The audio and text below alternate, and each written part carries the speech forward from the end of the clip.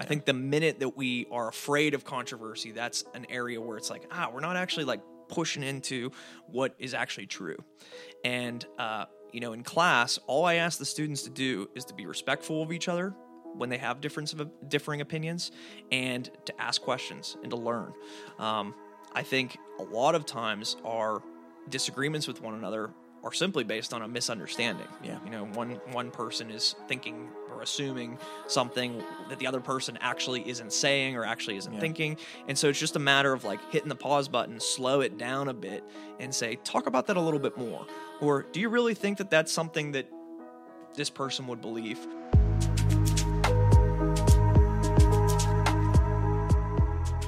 Hi, everyone. Thank you so much for joining us on another episode of the Cornerstone Prepcast, the show that gives you an inside look into how we think, talk, learn, and engage all the important issues at Cornerstone Prep. For archived episodes, be sure to visit us at cornerstoneprep.net.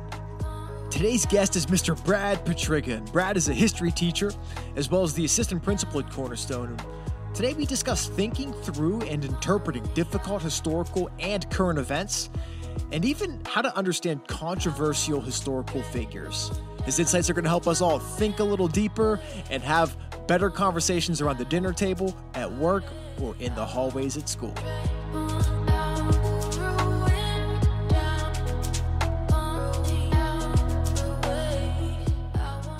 I'll tell you what, Mr. P, we got a tough one today, man, because it is Columbus Day. It is. And this is a day that you have been announcing as Happy Columbus Day. Tell me about Yeah, I mean, it's one of those heated controversies that we see in our society now, and it aligns up with what we're trying to do here to see and examine both sides of an argument and be able to have a safe environment for kids to interact with facts and interact with different perspectives. And I think we are perfectly positioned as a Christian school that's pursuing these types of things, pursuing truth, to do those things.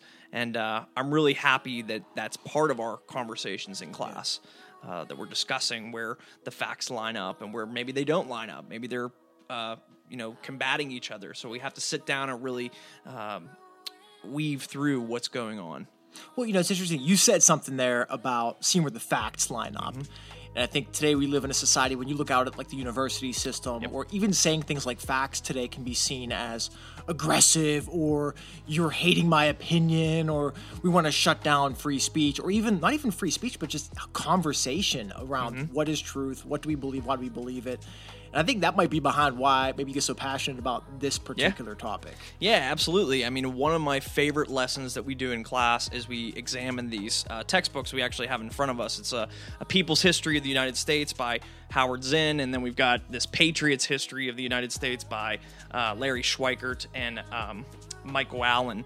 And Howard Zinn is sort of a notoriously liberal perspective on American history, looking at marginalized groups, looking at groups that have typically been left out of the American story. And Schweikert and Allen, they sort of wrote their textbook in response to that to sort of say, but America still has ideals that we can all ascribe to. And so taking these two perspectives, literally in the form of these two textbooks, and examining them and seeing, okay, look, what do you think about this? What do you think about that?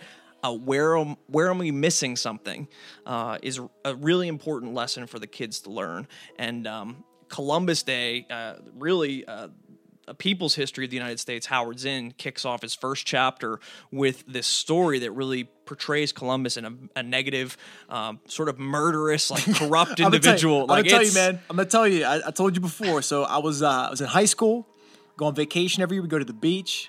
And we would go to a bookstore as one of our first things, and we get to pick out a book.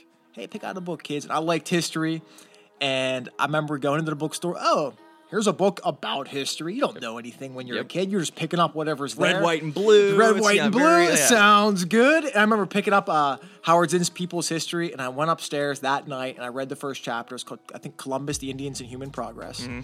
And I came downstairs, and I was just like, family, we need to talk. It's a pretty, it's going to rock your world. It's jarring. It was jarring. Yeah. But I remember getting real fired up. And actually, so it would have it, my history teacher was a friend of the family, and he was on vacation with us. And I remember getting real fired up. He was very gracious, but I was this is a problem. Columbus is not a good guy. Yep. He killed all these Indians. It was mass genocide. It was an American Holocaust. It was, these people were not good. You're saying like, Yeah, I mean, and then we also have to present the other perspective, which is, for me, one of the things I teach historiographically is that Howard Zinn's only using certain primary sources to depict Columbus in a negative manner. And so we're missing a lot of the story in Zinn's interpretation. I'm also, a lot of times, equally critical of Schweikart and Allen because they come with a more conservative perspective and are rah-rah America and sort of disregarding some of these stories. So I think to have both perspectives is good to keep us balanced. I tend, obviously, to side with the idea that Columbus is an exemplar. When we examine what he did in the brave journey that he took across the ocean at that particular time, not many people were doing that. In fact, it was the first in that case. And that has brought a lot of developments and improvements to American society. Certainly there are stories of horror. It's debatable whether a lot of that is contributed directly to Columbus. And I think the primary source that they use is Bartolome de las Casas, who was a political rival of Columbus. And so it makes sense that his writings would be very anti-negative Christopher Columbus, sort of painting him in a bad light. So even just having the kids examine that and sort of seeing, okay, where do you fall? What's convincing you of this evidence, and presenting almost a case, and having the students be the jury, and sifting through the facts, sifting through the information, challenging their perspectives. A lot of kids have grown up with good old Christopher Columbus songs, and then they read first chapter of Howard Zinn, they're like, oh my goodness, so you have to challenge the kids on that level so that they can defend their worldview and really discover their worldview in class. Yeah, how much, I'm curious too, like what you would say with Columbus, and this work actually, this was an older work that called Lies My Teacher Told Me by James Loewen. And one of the things that Loewen puts out early on is the idea of what he calls hero worship. And saying that it's a problem. We have all these heroes, they can do no wrong, and it's important to look at, let's call it the underbelly of everybody. And the teacher that Loewen is referring to is American history textbooks, and saying they're all this slanted perspective. Now he's coming from the liberal, more cultural Marxist perspective of the marginalized groups and things, and saying history books are bad. But what about that hero worship stuff, man? Where like they can do no wrong, I think how much does that detract from a conversation about what somebody actually did do because you can do it with anybody, and you can get real muddy here quick with like Columbus, but here's all the bad things, and then we want to almost ignore the bad things because of the good things. I mean, how do you strike a balance with looking at that? It's easy to tear. It's easy to tear people down. It's easy to tear principles down. It's a lot harder to put principles out there and put people out there that are going to be and serve as figures that we ascribe or sort of desire to emulate.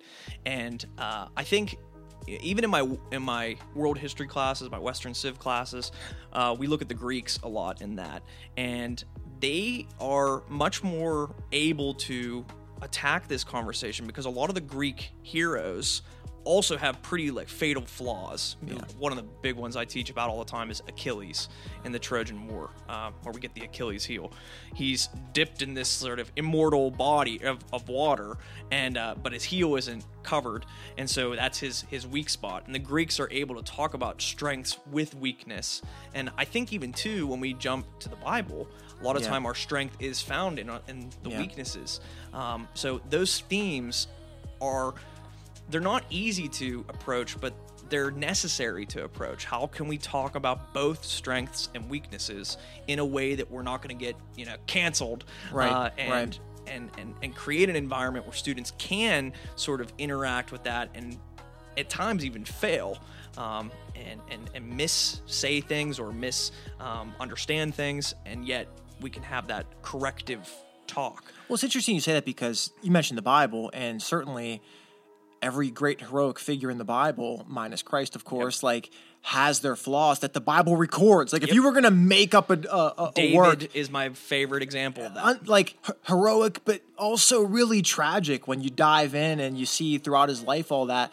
But what's really cool, and this is why one of the things I love about history, it's you can learn from it and be inspired by it. Yes. but those down mistakes that people make, we're supposed to learn from it, you know, but not throw somebody away. But I guess that's like the tough thing because, I mean, pick any leader with, you know, power historically. Everybody goes to Hitler as like the archetype negative guy, you know? And it's like, well, didn't he do anything good? Well, why are you saying all the bad? You know what I mean? Like, so how do you how do you strike a balance with, or should we strike a balance or like sift through? Because it sounds like with Columbus, he's kind of a lightning rod, but it's really about a bigger conversation we're trying to have. Like, how do we know history? How do we know what's true, what's not?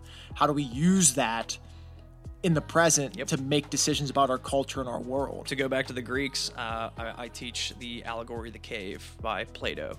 And in the allegory of the cave, they're portraying Socrates in sort of the understanding of Plato's theory of the forms. Socrates is constantly asking questions, and it's question, because it's annoying. In fact, it's what gets Socrates killed in Greek society. Stop asking the questions. But the pursuit of truth requires us to have that level of inquiry where we have the understanding that, like, we're not always correct. Like, I'm willing to admit I am wrong on some, and that right there is the pursuit of, the beginning of the pursuit of truth. And I know we're not really a classical school, but I think in those particular classes, I like to push that classical style of learning. I'm like, okay, it's great. Ask a question. It's great. And the idea behind that I think our culture so desperately needs right now is to pursue truth, we have to risk being offensive.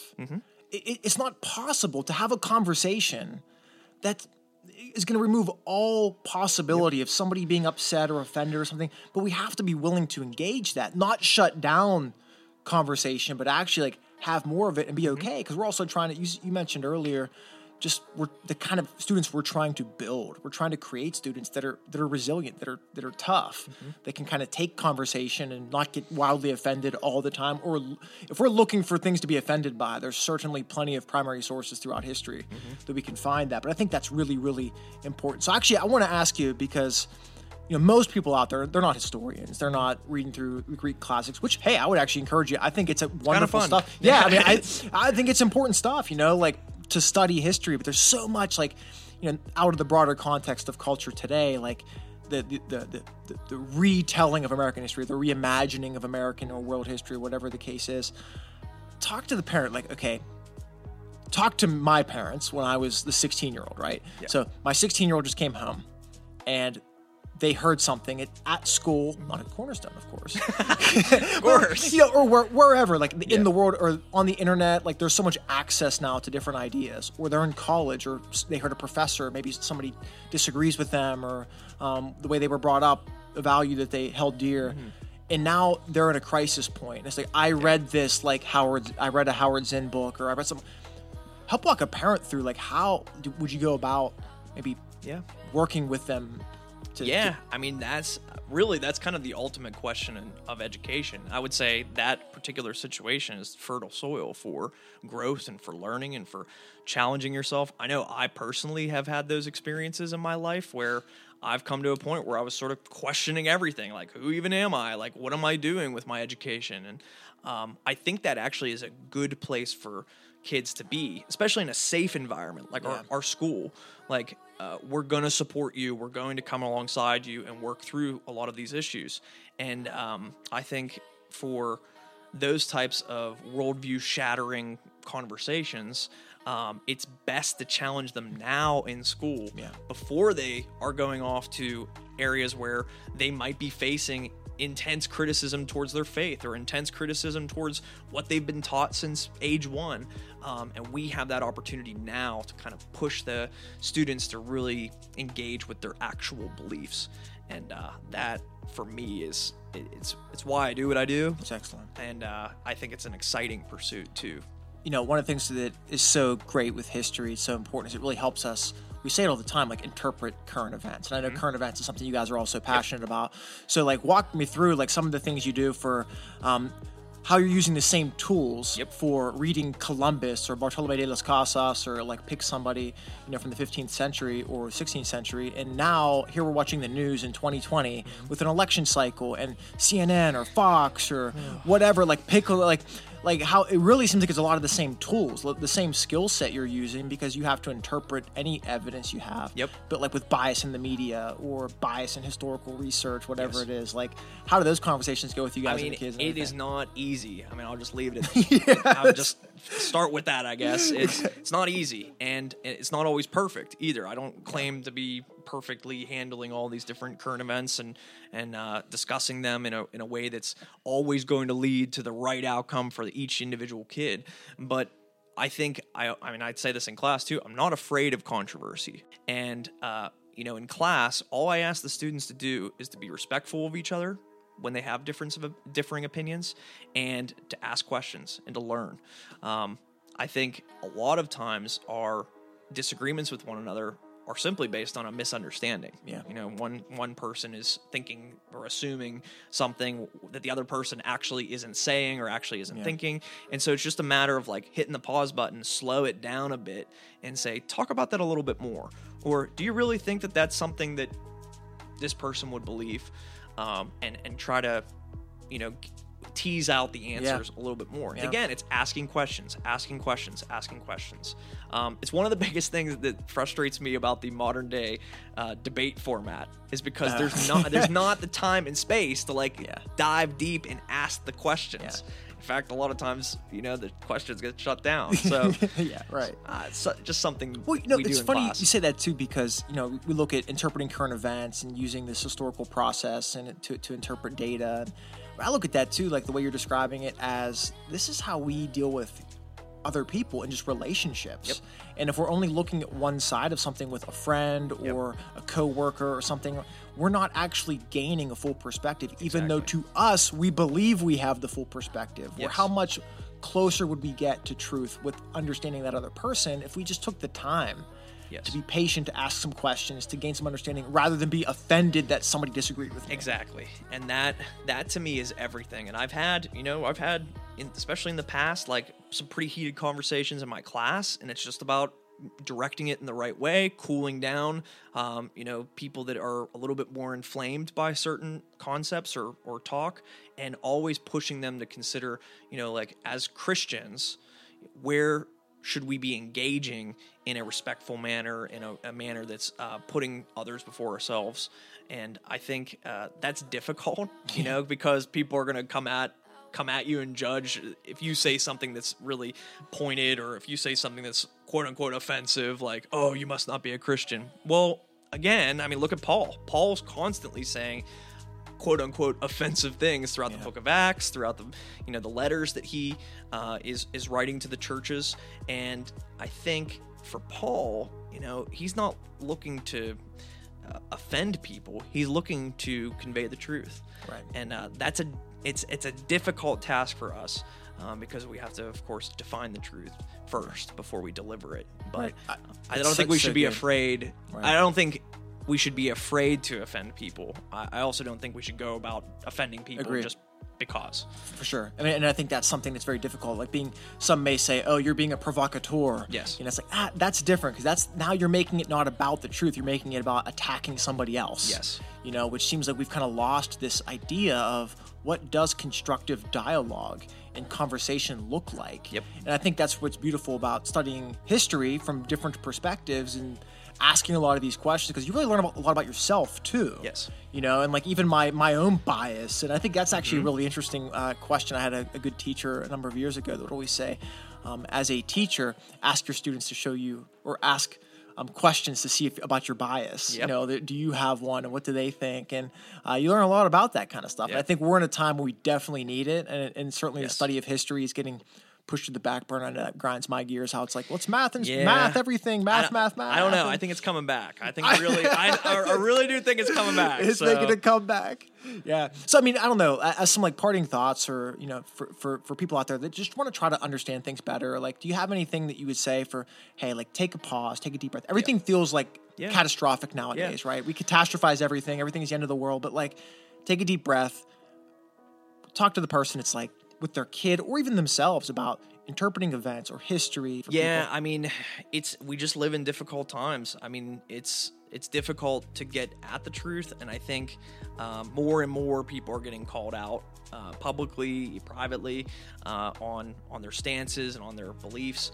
So, on one hand, I'm tempted to say, just keep the faith, stand strong in what you believe is true, stand strong in your faith, and don't waver from that. On the other hand, I think it's worth to sort of get out there and have people test you, like, hey, I believe this. What do you think about that? Get some feedback, and see where there might be some holes in what you profess is true. And I think that actually sharpens what we believe is true, because now it's almost like you're training for a debate, because you have to like seek out the counter arguments and sort of seek out the weak spots in your own arguments that can lead you to fail in convincing people. And I think we are called to have the full truth, and that pursuit excites me, and I know it frustrates me too. It frustrates kids, it frustrates everybody. I know, man. But it's probably couldn't be more important than now, in the era of quote unquote fake news and all these different challenges of what is true and fact checking and such. For sure. The opportunities have never been more in the culture, in the conversations, no matter where you go. It's like super important right now. And I actually say too, I think it's really important for us to, I don't want to say challenge our core values or our core beliefs, but also to be able to, when you come with somebody that you're in an echo chamber with, to be able to challenge ourselves with, realizing, hey, I should be analyzing, being hard on my side of whatever political, cultural, historical perspective too. Like, that's a healthy thing. It's testing what you believe and actually making you stronger if it's true. But being willing to hold loosely the things that aren't core to the gospel and those kind of things too. But, man, Mr. Pat, man, this was awesome. I'm glad we had a chance to sit down and talk about Columbus Day, man. Of course, anytime. We'll be back for something more controversial some other time, I'm sure. We'll find something. Hey, man, thanks, brother. Thanks for listening. All right, thanks.